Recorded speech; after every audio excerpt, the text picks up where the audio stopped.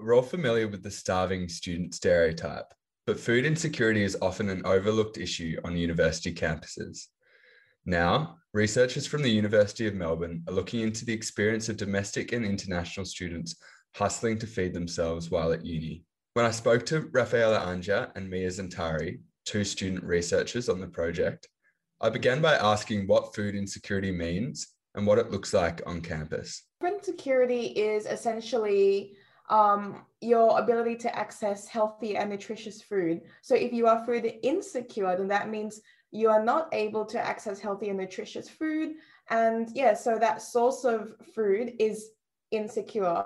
For students, that can look like skipping meals, that can look like, the whole broke student stereotype, eating instant noodles every day. So Mia, you interviewed some students for this project. What are some of the experiences you heard about during the interviews? We came across a really diverse range of experiences. So things from skipping meals, not being able to afford meals, to, as Rafael said, eating the same thing day in and day out. There were experiences of, for example, international students arriving, being shocked at the cost of food, particularly fresh fruit and vegetables, and having to forego fresh produce that they were used to eating in their daily diet and just eating instant noodles or just pasta all of the time. Yeah, Mia mentioned international students, Rafaela. So I'm just wondering, what are some of the particular experiences that you came across with international students? Like, how did that differ from the domestic students? The two key things, I guess, that came across our interviews with international students was price was top number one. International students often had to work a part-time job and pay rent and afford food, and they've got all these costs stacked on top of each other. And number two, as Mia mentioned, was that culture shock, essentially, of coming here, and they're so used to having such a wide array of food back at home, and then when they come to Melbourne, not only is the food expensive, they're all stuff that they probably haven't heard of or haven't used in cooking before. So Mia, we talked about the cliche of the starving student. How normalized is going hungry, not being able to afford food? And does this create any stigma around actually talking about it?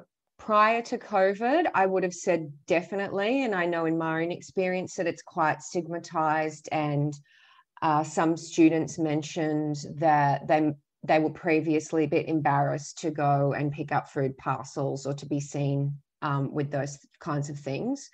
But one thing, I guess, if you can call it a positive, that's came out of COVID and the lockdowns and the situation in Melbourne, is that it's become much more accepted to speak about it. It's much more out in the open now. And students have said that they are now speaking about it. They're speaking about it with each other. They're speaking about it with community organisations, with staff at the university, and with us. And a lot of students during the COVID situation and lockdowns have been really supportive towards each other and helping each other out with food and with meals. So, Rafaela, some participants reported actually having more food during the pandemic because of food relief programs and better Centrelink payments. Is there anything in particular you think should continue from this time? Any lessons that we can learn from COVID? As we found out in our interviews, that food insecurity isn't a problem that came because of COVID. Food insecurity came way longer before COVID. University policies should account for the fact that, if students come from financially disadvantaged backgrounds, they can give some sort of money for the students so that they can eat properly and keep on top of their studies. Can I just add to, had really interesting discussions with two separate international students who noticed and pinpointed food wastage as a particular problem here in Melbourne that's contributing. And they talked about programs that are run where they're from in order to limit food wastage and to redistribute that food to people who need it. Mia, I can't imagine vendors being particularly happy if there's cheaper options available, undercutting them. Do you think that universities are ready to put people before profit when it comes to food insecurity? I can't really predict how they're going to react, unfortunately.